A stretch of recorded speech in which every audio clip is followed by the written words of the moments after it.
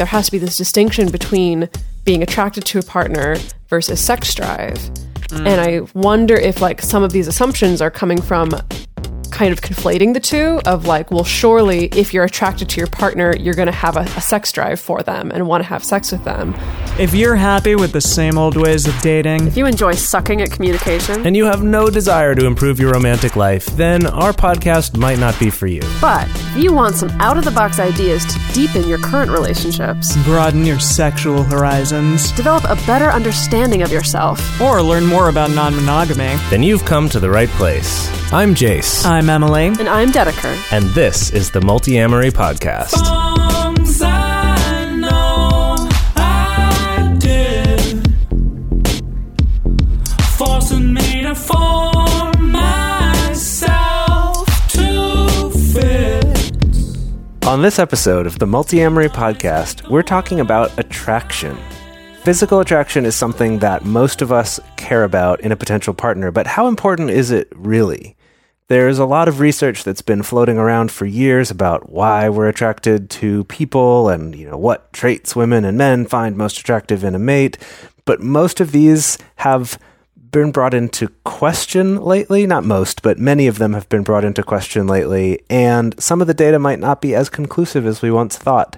We're going to talk about all this as well as much more about the ways that we are attracted to people, both on the inside and the outside, in today's episode.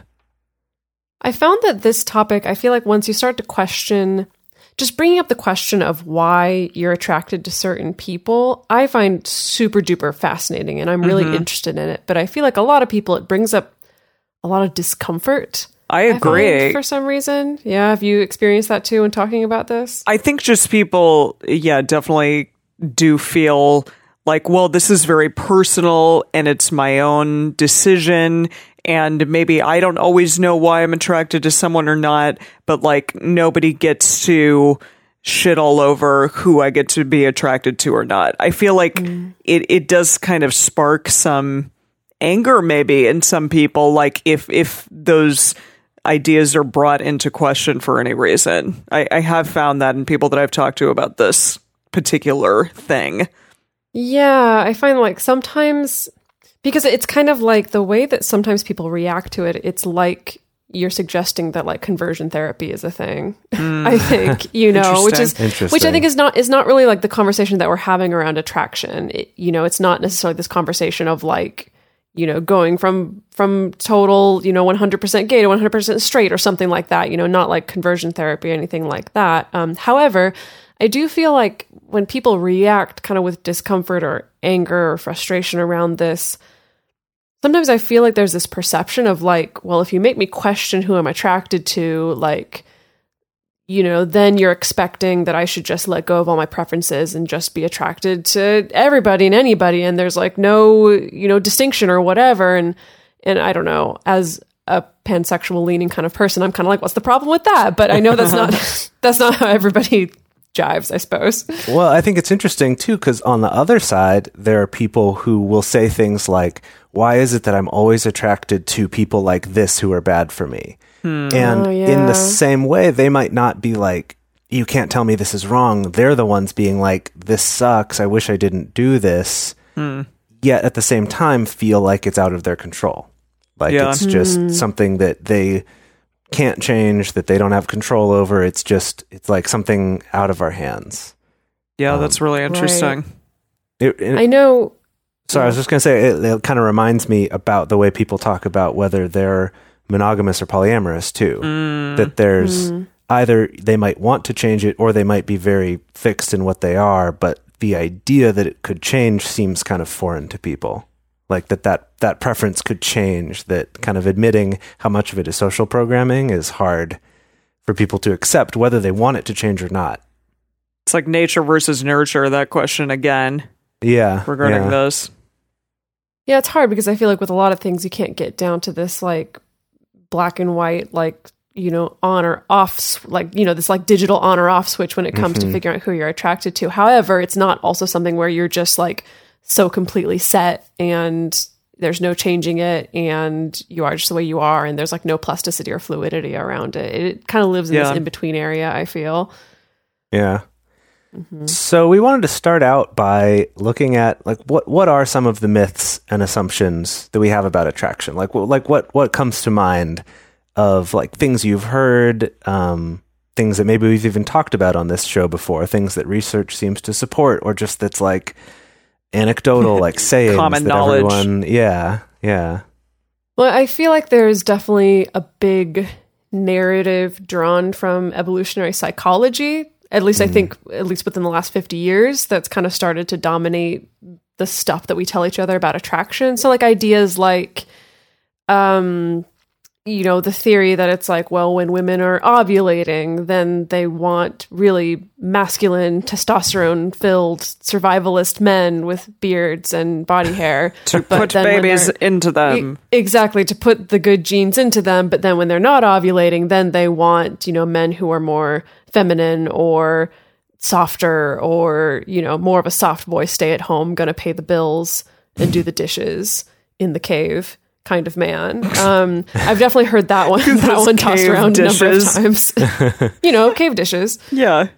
Yeah, there's a term for that. I think it's called like the dual selection model or something. Like the dual mating strategy. Dual mating strategy, where it's like the idea is that a woman would ideally be trying to find these two different kinds of men to sort of complete her needs, and that she would change. It's the only during two her kinds cycle. of men that exist. Oh, yeah. After all. Right. No other types. Yeah. They're very Just simple. those two.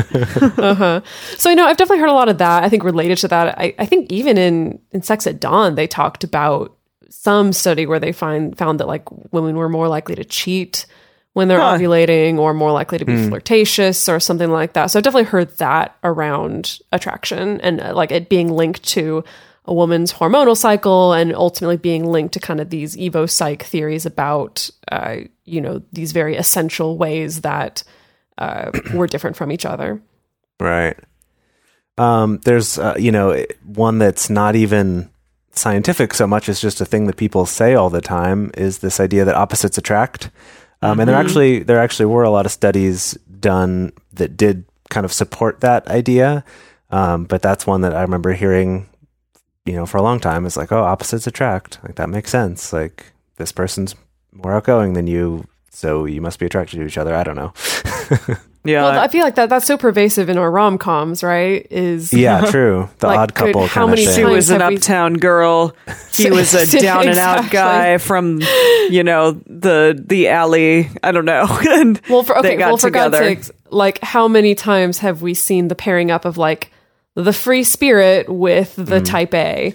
Right. Like that romantic pairing either in movies or TV shows or sitcoms or whatever. Like that happens so many times, and it's very much the like, well, opposites attract. It makes sense. Yeah. Yeah. Interesting.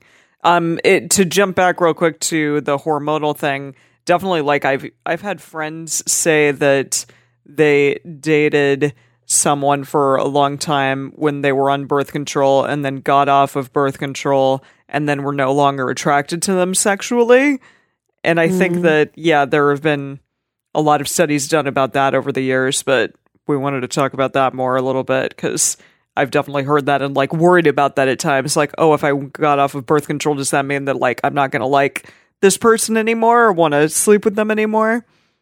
Yeah, well, there's definitely been theories floated around that like maybe one of the reasons why people suddenly stop having sex as much or stop being attracted to their partner as much is like, if the story is that there's a woman who's on birth control when she meets her partner, they get married, they decide they're ready to have a baby, she goes off birth control, and then suddenly her whole hormonal makeup is all different, and her idea of like what's attractive and what's not, and then all of a sudden it's like, oh, hormonally maybe I'm not with the person that I would normally be attracted to. Yeah.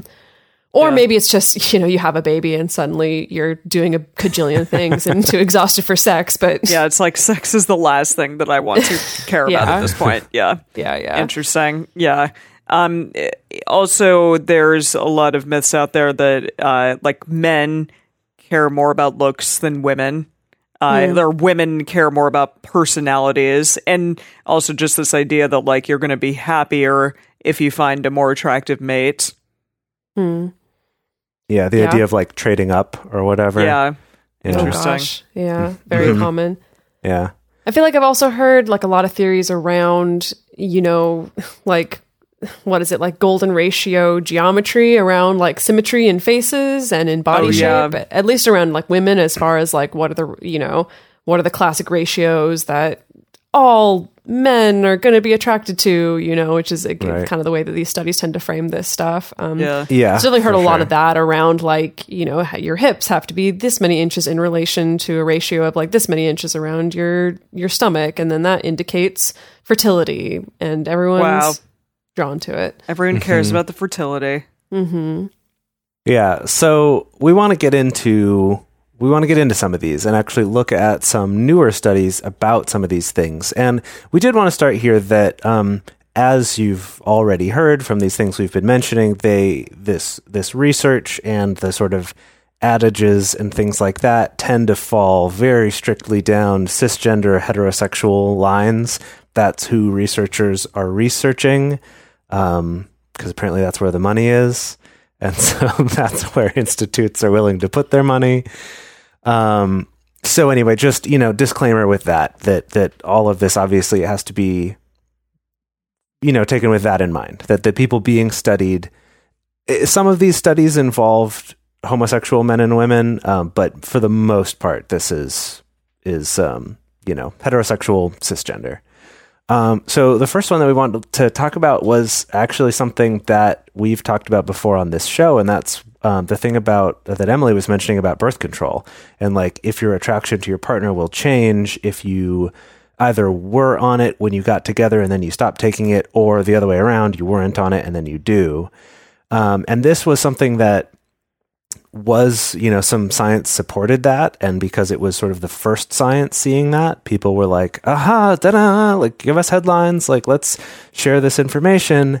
And then later on, people have been able to do larger studies because now there's an interest in this. And so there's more funding for it, things like that, right? So in this example, a team of researchers at a university in Finland recruited almost 1,000 women who were in a relationship with a man and had them answer questions about their sexual attraction to their partner, their jealousy, their partner's physical attractiveness, their satisfaction in their sex life, and then also whether or not they were on the pill now or on hormonal birth control now versus if they were when they got together.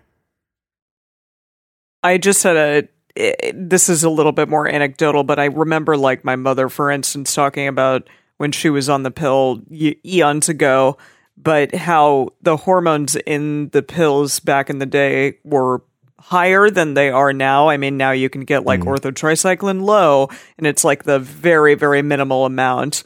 And I do wonder perhaps if like when those initial studies came out, it was with these higher hormonal birth control pills. And now that that's not the case anymore, it's perhaps not affecting people's body chemistry as much. And so the studies have changed over time. That's an interesting question. Yeah, that wasn't brought up in this write-up that I found. Yeah. But the key takeaway they did find, though, is that there wasn't anything there to support that hypothesis that changing your birth control status would affect that. They found that women were no more or less satisfied with their relationship or attracted to their partner if their pill regime had changed or if it had remained the same. Yeah. So that was definitely an interesting thing to be like, okay, maybe there's some question marks there or something a little more complicated to it than just this is a fact. Yeah. Yes. Okay. Yeah. I'm going to jump on the bandwagon of something being a little more complicated, because something that I'm realizing is, there is a lot of research to back up, and also I can definitely say a lot of anecdotal evidence to back up sex drive changing when you're on hormonal birth control. Like I definitely found for myself personally, like as soon as I'm on hormonal birth control of any kind, like my sex drive totally tanks. And it was like, I have just way less desire, way lower libido than when I'm not. And however, what I do think is interesting is that it's like there has to be this distinction between being attracted to a partner versus sex drive. And I wonder if like some of these assumptions are coming from kind of conflating the two of like, well, surely if you're attracted to your partner, you're going to have a sex drive for them and want to have sex with them.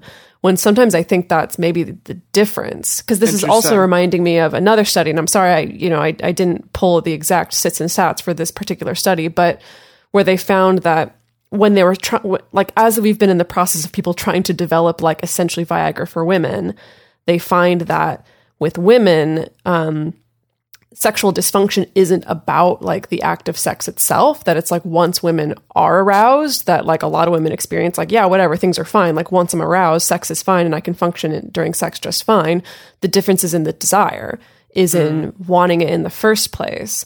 And so that's what I think is maybe interesting, is I wonder if some of these assumptions we were talking about earlier come out of this place of just assuming that it's like, well, if you're attracted to your partner, then surely you would have a sex drive to match it, when maybe that's not necessarily the case. Yeah.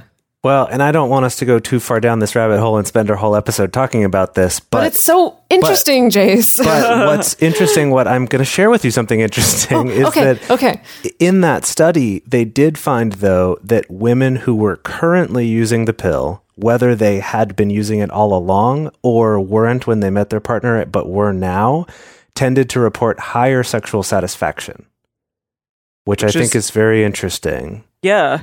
Because it's like the opposite of what you just said.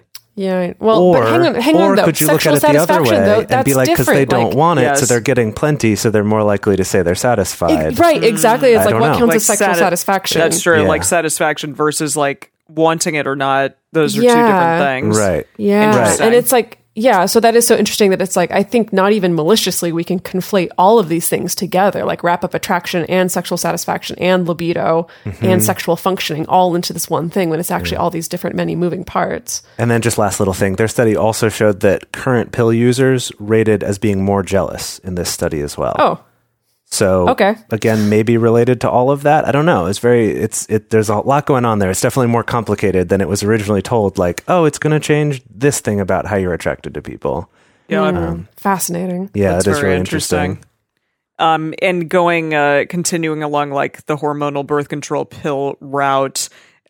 So there was a Poland in the University of Krakow. There was a study that was done with over 6,000 heterosexual women who reported their pill use. So they apparently saw pairs of faces that had been manipulated using computer graphics software.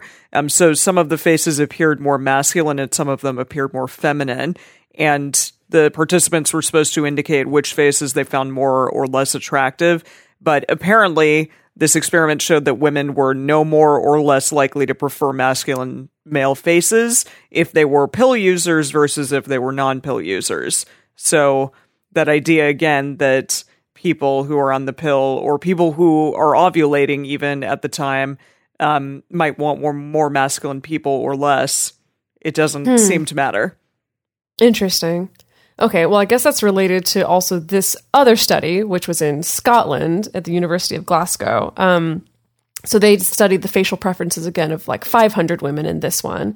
And kind of similar to these other studies we've been talking about, they found that women were no more or less likely to prefer masculine-faced men, specifically when they were fertile. So this study was focusing on like not necessarily pill use, but on time fertility. of the month. Yeah. Essentially. Right, this is that time dual of mating menstrual strategy cycle. thing, right? Yes, yes. And then similarly, there was a similar study conducted at the University of Germantown name. How do you think I pronounce this? Göttingen. It was this University of Göttingen in Germany. Again, looking at women, particularly when they're fertile, when they're ovulating.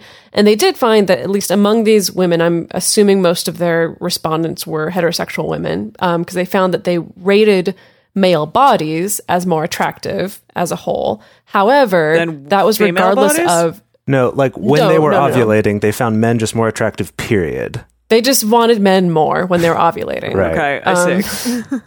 Which can relate. But the important thing here is that in the study, they found that was across all body types, both quote unquote more feminine seeming male bodies as well as more masculine seeming male bodies, that the way that the men themselves presented essentially didn't really change things, that the women were fertile were just more attracted across the board. Right. And So it they're was kind of the same thing they're as- still attracted to the kind of men they're attracted to, just more so. Just normally, just more so. You're just more Right. horny, I see. basically. That makes sense. That you So would yeah, be. so that evopsych hypothesis around this dual mating strategy, again, like there's kind of more and more evidence showing up that like maybe that's not exactly a strong theory anymore. Yeah. Interesting. And then the last one we wanted to talk about during these studies is this idea that opposites attract. And basically, there's been this thing for a long time in psychology of, when you do studies where people self-report, right? You fill out a thing about like how outgoing you are or about how, talkative you are, extroverted or introverted or different traits, so that you're self-reporting it. And there's been this concern that's called the reference group effect. And the idea is, if in my group of friends, we're all introverts, but I'm the least introverted of this group, I might self-identify myself as an extrovert, when in reality, compared to the whole population, I'm definitely an introvert, right? This is something we've kind of talked about jokingly before, where I say, like, when I'm with Dedeker, I feel like I'm a super extrovert compared to her. And when I'm with my partner, Caitlin, I feel like a super introvert compared to her being very extroverted. But basically, there's been this big thing with using social media data. And so this group of like over 100 universities has looked at behavior of 8 million Facebook users. So rather than you self-reporting, it's actually just looking at your behavior. And what they found through this is that actually opposites don't attract, that they do sometimes, but it's the exception by far. And for the most part, we associate with people a lot like us, whether that's friend groups, peer groups, or romantic partners, that all of it, we tend to be with people who are very similar to us. And we may just feel like we're opposite in relation to this small group of people very similar to us. So I thought that one was actually pretty interesting. Yeah, I like that. That's cool. I see. So it's like basically your friendships and your romantic partnerships seem more opposite to you than maybe they actually are in the grand scheme of things. Just simply because like the degree to which you are more or less introverted or extroverted than your friends, it just might be different or smaller than it is to like a different, completely separate friend group from you. Almost to put it in a more frightening way, it's that because we all tend to be so much in a bubble of personality type, we think there's a lot more diversity within our friend group than there actually is in terms of personality type specifically. I see. Yeah, I suppose that is a little bit frightening how much we can bubble up in that way and just really not be aware of it. Right. Yeah. Okay. Well, so that's so fascinating. And we're going to get into some other studies a little bit later on that deal with non-straight people.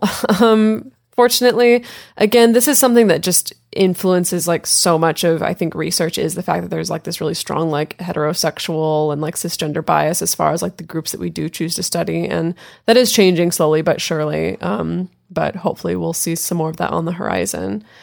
For a long time now, we've been fans of adamandeve.com for getting sex toys or lingerie or accessories, things like that. It's just a fantastic resource with a huge selection.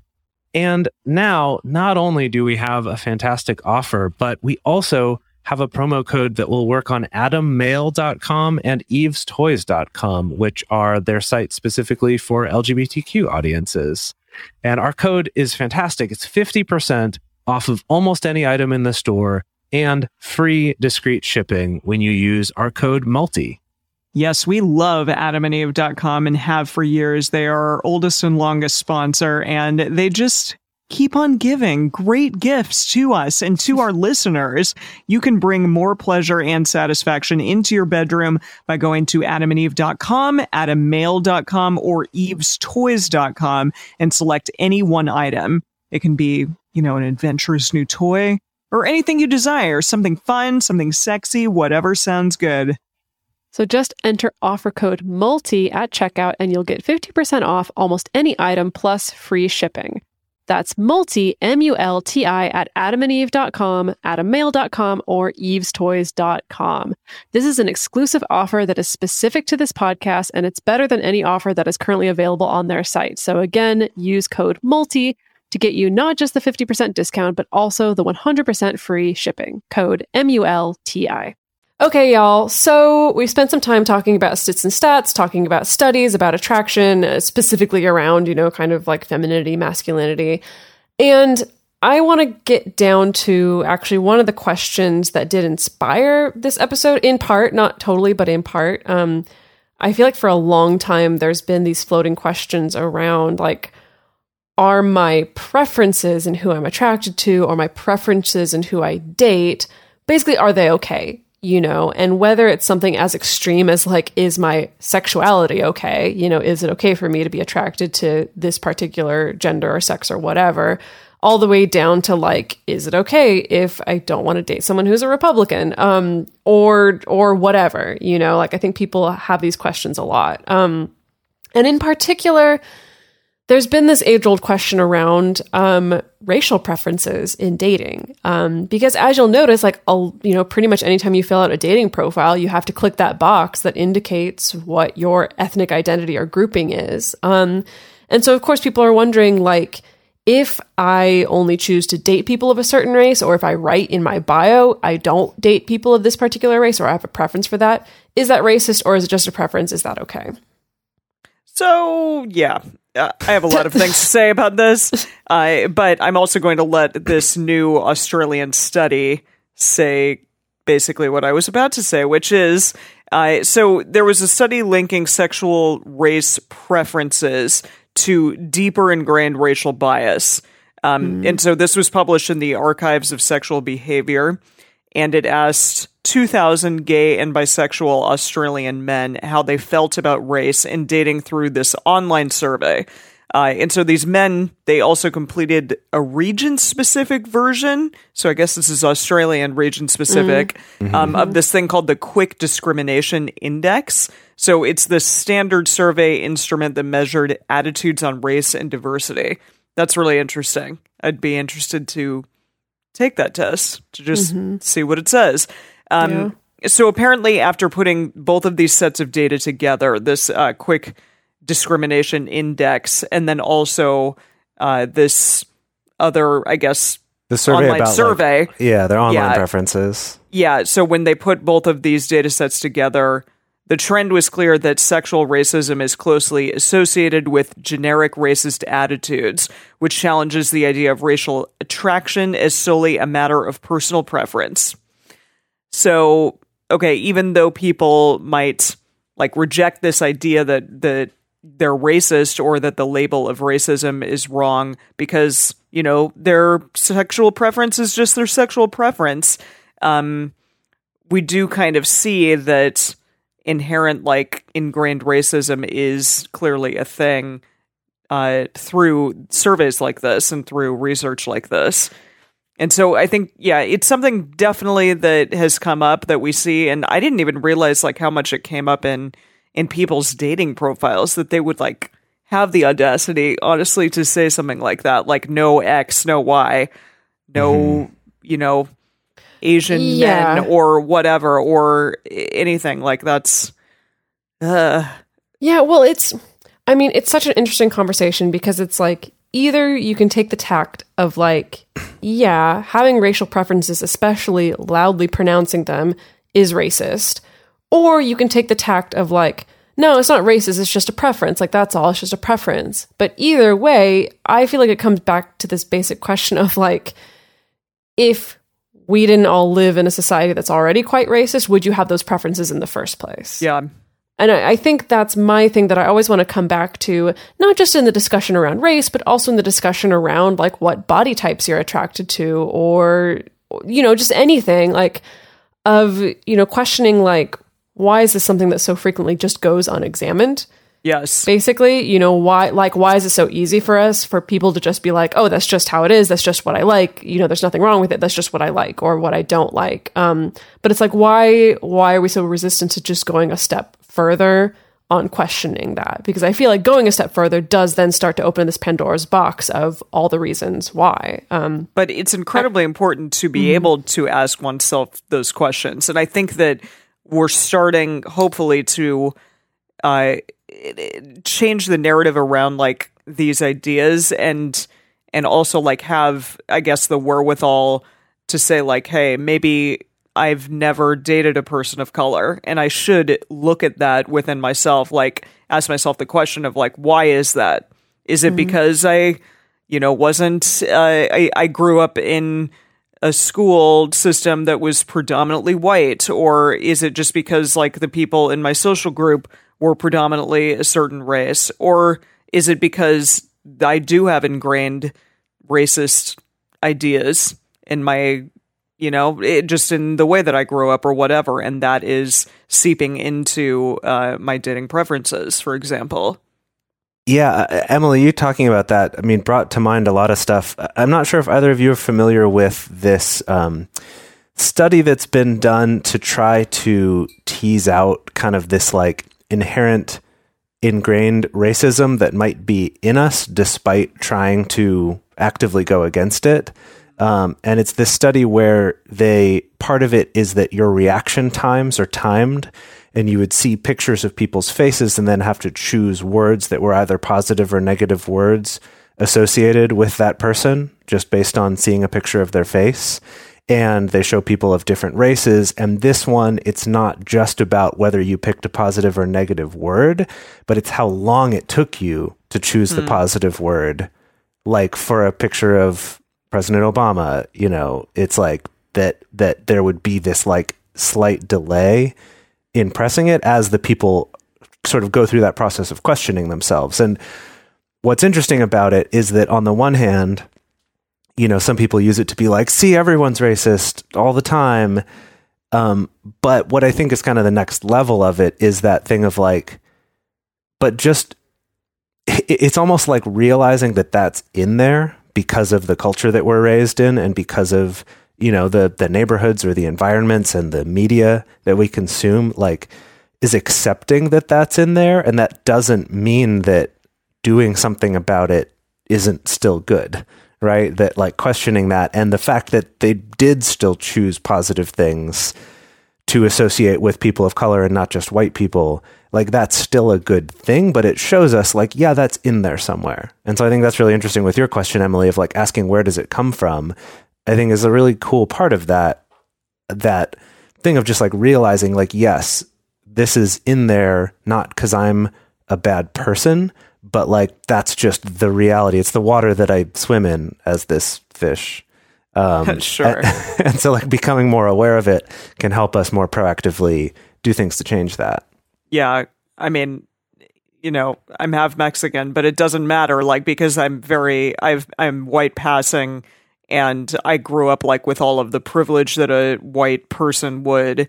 And, I have Puerto Rican, like my best friend is Puerto Rican, but still like he's white passing. And so again, like none of my sphere of growing up was having to worry about being, having people be prejudiced against us at all. So I agree with you that it is important to look at it and important to change, even if you know that like something might be there inside of you for a variety of reasons. It's important to examine it regardless, even if that's tough.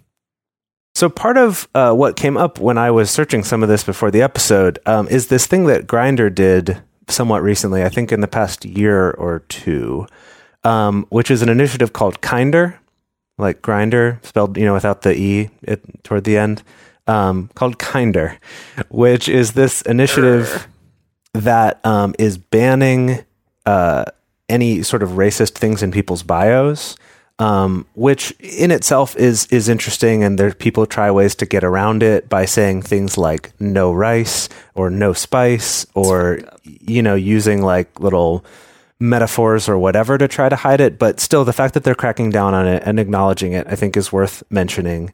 And that also part of what they did is they introduced these video series featuring users who have experienced online discrimination, telling their stories of what that feels like, what's happened for them. And I thought some of the videos I watched were really, really interesting. They're also like very nicely shot. They kind of feel like a BuzzFeed video or something that's got that kind of very bright, very well lit kind of a look to it. Colorful, yeah. Mm-hmm.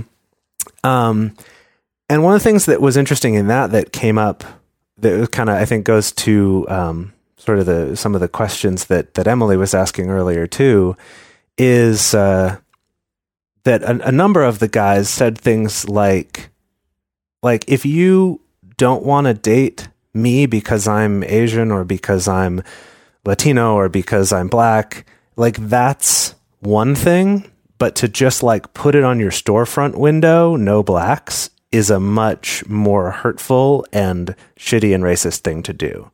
And I thought that distinction was very interesting. And it kind of, that is sort of one of the things that comes up. It's like, well, it's a preference. It's like, well, sure, but plastering that up as a sign, being like you and everyone who's like you in this one specific way is somehow less than or not attractive, that really gets to people, that really affects people. Completely understandably. And those are the stories that these guys were sharing in the videos. Well, it also just seems very short-sighted, I suppose, to I don't know, to just like plaster it there also, you know, where it's like, it just doesn't seem like you've thought this all the way through, and like you haven't even considered the optics of this. Like you're so caught up in making sure that like someone from a particular racial group doesn't message you that you So like fucked up. you can't even think about how this is going to make you be perceived, essentially. Well, and some of these guys' stories were even like a person said like no Asians on his profile, but contacted this Asian guy, and he, went to his profile and saw that. He's like, dude, like, why would you contact me? You say this right here on your profile. And, they'd give answers like, oh, well, you like looked white, or you're passing, or, this kind of stuff that just sort of adds like layers to this hurt, right? That's entirely unnecessary. An analogy they used a lot was like, if any of us saw a storefront that actually had a sign that said no Asians or no Hispanics or no black people, like we would all pretty universally in this country, I hope, agree like that's fucked up. Like that's not allowed. And there are, in fact, are laws against it. But putting it up on your dating profile, again, in this very sort of public way, is something that people will try to defend.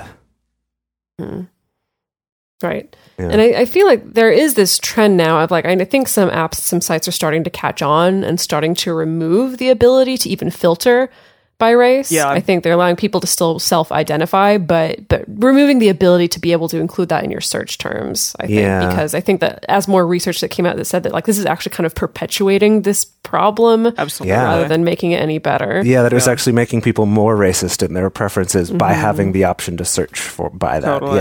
Yeah. Right. Well, so it's clear that like this is definitely something that affects who people feel like they're attracted to, or who they feel comfortable like reaching out to or like going on a date with. But I do want to talk about also like the whole myriad of other factors that influence attraction other than just physical appearances, whether it's skin color or body shape or able-bodied or anything like this, but like all these things that are outside just the realm of the physical. Because I think when we talk about it, like that's what everyone thinks is just like the physical attractiveness, beauty, or your sexual chemistry or stuff like that. But there's just so many other things that actually influence who we are attracted to, and a lot of them are very, I think, kind of like this racial preferences thing. Like I think a lot of us just aren't aware of what's going on the surface level. Like it's a lot of things that are very subtle, that are very deeply ingrained, that we don't even realize are influencing who we kind of choose to like match with or swipe right or whatever, that we don't even we're not even holding in our conscious brain at the moment. And one of them is this idea of we kind of subconsciously sometimes seek rewards. We're attracted to people that we feel will give us some kind of reward. And rewards mean things like dating this person will influence my status in some way, or influence myself financially in some way, or give me some kind of perception of power, or a lifestyle change, or a social standing.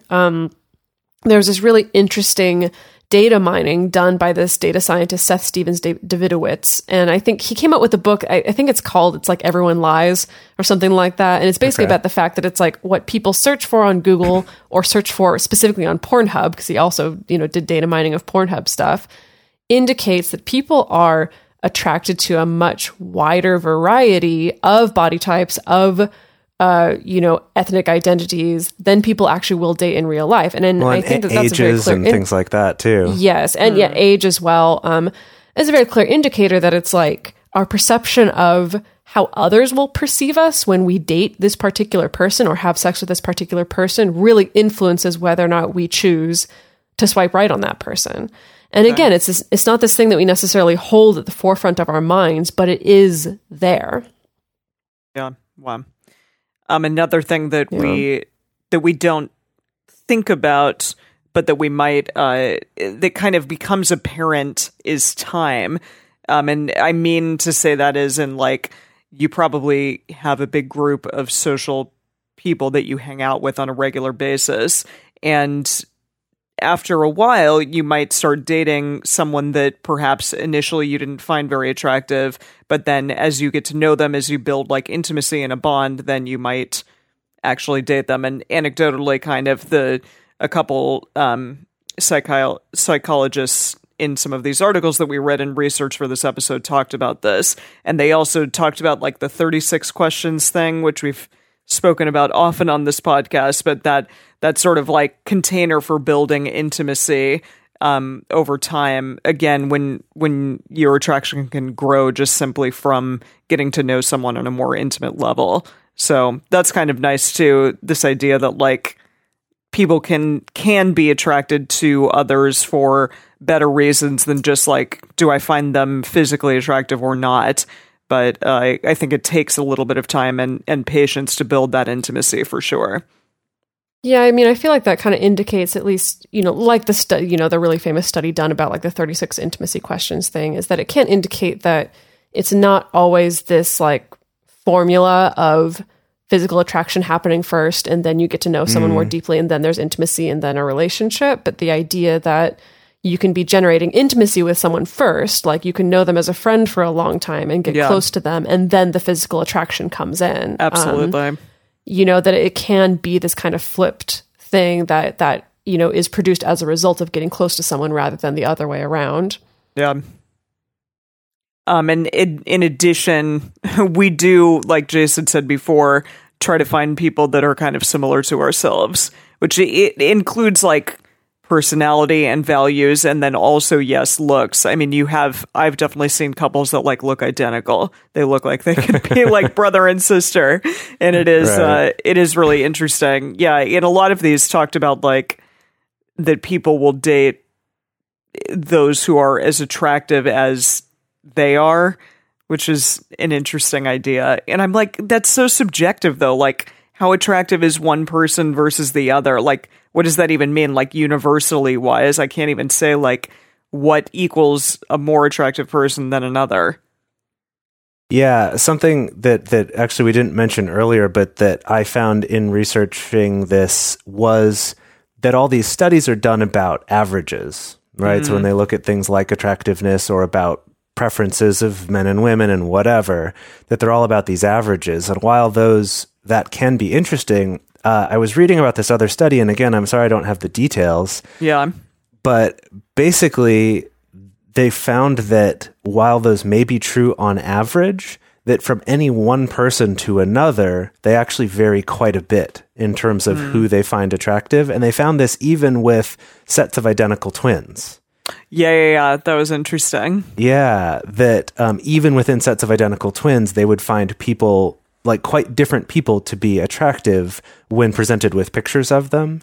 So it's like this interesting thing where, like, on the one hand, we get this data of the average, but in reality, each of us are individuals, and we actually vary a lot more from each other than these studies would lead you to believe. Yeah, that's cool. Another factor in attraction is self-esteem. And this one, go back and listen to our episode on self-esteem. But this is essentially having lower self-esteem means that you are more likely to reciprocate, a relationship or whatever to someone who likes you, even if you might not be as attracted to them, or there's incompatibilities there, or it's not the healthiest relationship, because of that sort of need for validation that comes from a lower self-esteem. Another one's the exposure effect, sometimes called the mere exposure effect. And that's basically just that the more often you're exposed to something, the more likely you are to like it. This is why pop songs work the way they do, why they tend to be so repetitive, why they get played so often on the radio. I think it's why people end up dating the people that they work with. That too. So I think that's also a factor, along with what Emily was talking about having time to develop a relationship and get to know someone instead of just writing them off because you're not immediately attracted to them. On the other hand, there's also this exposure effect going on at the same time that is going to make that person look more attractive to you over time. This is the same reason why people tend to like the way they look in the mirror more than they like the way they look in photos, because you're looking in mirrors usually a few times every day, and so you're used to that way that you look, and you see yourself in a photo where it's flipped and it's less familiar to you, and so that's part of why we tend to not like ourselves in photos as much. Oh, damn, is that the reason? You know what? Actually, really that reminds me, in the Exploratorium in San Francisco, there is an exhibit where they've kind of, I don't know how they've set this up, but they've kind of set it up so that essentially you can have the experience of looking into a mirror, but you're looking at yourself flipped the way that everyone else sees you. Yeah, with the angled mirrors, yeah. Yes, with these angled mirrors. And every time I've gone to that exhibit, I've always been like, why is anyone attracted to me? Okay. Like when I look, like, yeah, because looking at myself flipped in the mirror, it's such a weird sensation in your brain. And I'm just like, that's not my face, but that's the face everyone else sees. Is this how I look all the time? Oh my God, this is terrible. Right. That's so interesting. But we it's have really- symmetrical-ish faces. But it's but that highlights all the little ways that you're not. It's I don't know. I don't think it's even a matter of symmetry. It's more a matter of just like what you're used to. Again, because of the exposure effect that like you're used to seeing your face in a mirror. You're not used to seeing it up close the way that other people actually see it. Fascinating. Something you can take comfort in is that the other people in your life, they're getting the mirror exposure effect of your face, but the right way, the normal way, not in the mirror. So they're going to experience, like, other people's experience of you is going to be more similar to your experience of yourself in the mirror So than it is basically- of you in pictures. Don't let your partner look in a mirror with you. Right. Because Bloody Mary will come out and kill you both. Okay. Yes. Bloody Mary concerns aside, don't let them look in a mirror with you, at least not to the same the same frequency as they look at you normally. That would be Or very be- strange. Yeah, gosh. Or be sure that they look at both equally much so that Okay. then they're exposed to They both. get the whole picture. both Well, ways, okay, that's yeah. interesting that was your takeaway, because my takeaway was I just need to fucking chill. Yeah, well, Yeah, also that too. No, for Yeah. sure. Yeah. And then, like in the great episode about attachment styles that the two of you did, that's also a factor that we may be drawn to recreate certain familiar attachment patterns from our childhood or from our past relationships. Yeah. Yeah. There's That so many more old factors chestnut. too. There's so That's many true. more So many. factors. Yes, These are just some of the yeah. big ones we brought up, but I'm just like, I want to keep going. There's so much more, but there's only so much time in an episode. Yeah. Yeah, seriously. So I guess for me, thinking about this topic, I think my main thing that I want to internalize is just this idea of like never taking my own attraction to other people for granted, essentially. Never kind of falling back on this idea of like, well, I'm not attracted to this kind of person, or I'm just not attracted to this body type or whatever, but being able to actually just be willing to step up and just examine that shit. Like, that's all. I think examining it is just a great first place to go. It doesn't mean that you need to like suddenly do a major overhaul, or that you need to suddenly like start fetishizing this group of people that you don't normally date. Like, it's not about like going to those kind of extremes, but it's just examining, just seeing like what's underneath there. Like, what are the possible factors that may influence the reason why I've tended to date this particular type of person over and over, or why I always tend to swipe left on this kind of person, just bringing I feel it's like just bringing the tiniest bit of mindfulness to it can be so illuminating and so fascinating. Just like a little bit of a mindfulness, a little bit of like a critical eye can really open up so much, I believe. Yeah, it's great to put it that way. And like what Emily was talking about, like having that realization of like, oh my gosh, I've never dated a person of color, that her answer was, I want to examine that and understand why and look at that, not, oh, I need to go out right now and date a person of color, because Catch that's them like a Pokemon. right. Like that's not a That's healthy also way to think of people. problematic. Yeah. Right, To like right. like you said, fetishize a Yeah. particular group of people. Yeah. Right. So let's be sure that we're clear on that. Yes. But in the spirit of kind of, investigating this, trying to get to the bottom of it, something that can be really helpful is to actually expand your media diet and exposure. And what that means is like watching films or TV shows or magazines of YouTube videos.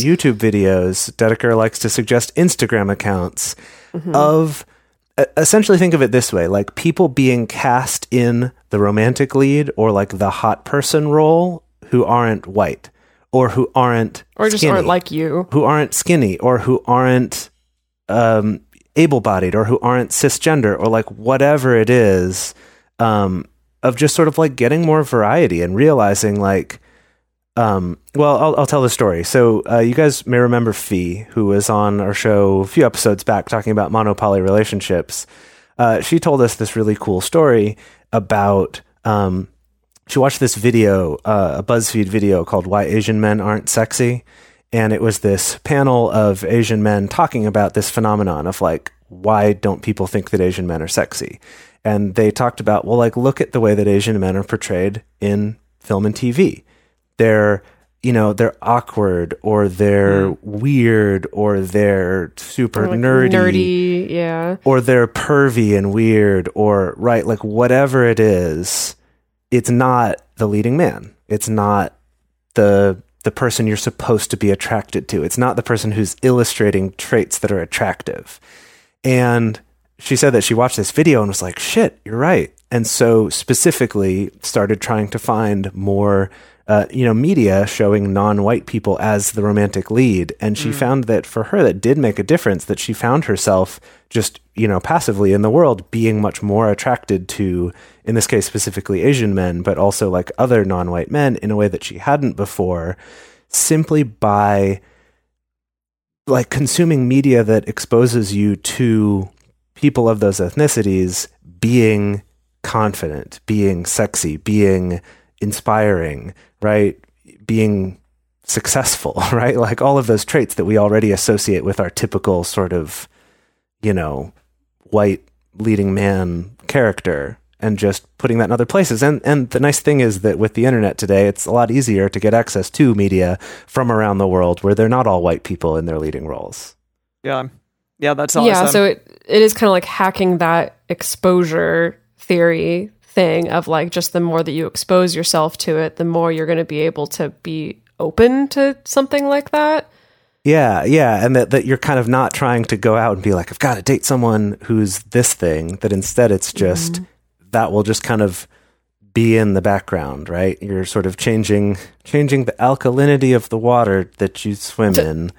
I'm going back to my fish metaphor from way earlier. I love it. We're trying to do more bubble metaphors. Yeah. Bubbles and alkaline water and stuff like that. I love it. Cool. So this exposure thing, it reminds me of, I just remembered this, that in the Ethical Slut, one of their little exercises, and I forget even the context for why they put this exercise in or what they're trying to demonstrate, but they give this exercise of like, when you're out in the world, like on the train or in line at the grocery store, like pick a person and look at, like, try to see, the person who's the most in love with this person, what did they find attractive about this person? And especially like try to pick someone that you're not immediately like attracted to. Like pick an old person or pick someone that it's like, just a random stranger, like someone who's not even maybe like normally like the body type or the gender or whatever that you find yourself normally attracted to, and just like look at that person and just find one trait that is attractive, or like one trait that it's like, oh, you think that like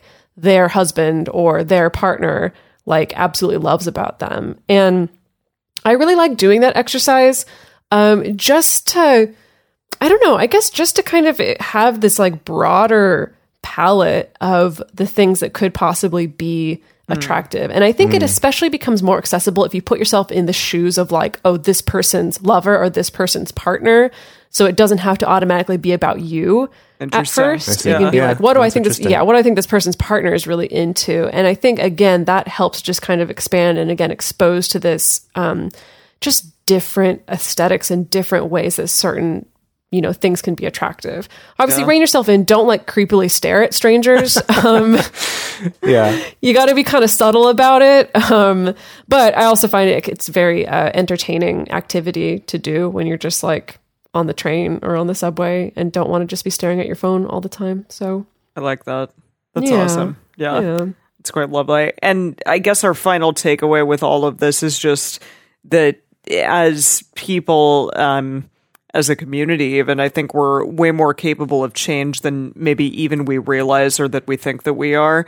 It's interesting, like, so many people look at people like politicians and they're like, well, that person's a flip-flopper. Like, they thought this thing, a while ago, and now they think this other thing, and they're just trying to, like, go with the tide. But it really truly is possible for people to, like, realize that their initial reaction to something wasn't the right one, or that it needs to be examined, or that they really have some, like, deep thoughts that they should have with themselves and figure out, like, why they believe something and if that is the right thing to believe. So with all of this, because we talked about a lot of studies even that were originally thought to be truth and now not so much. Exercise.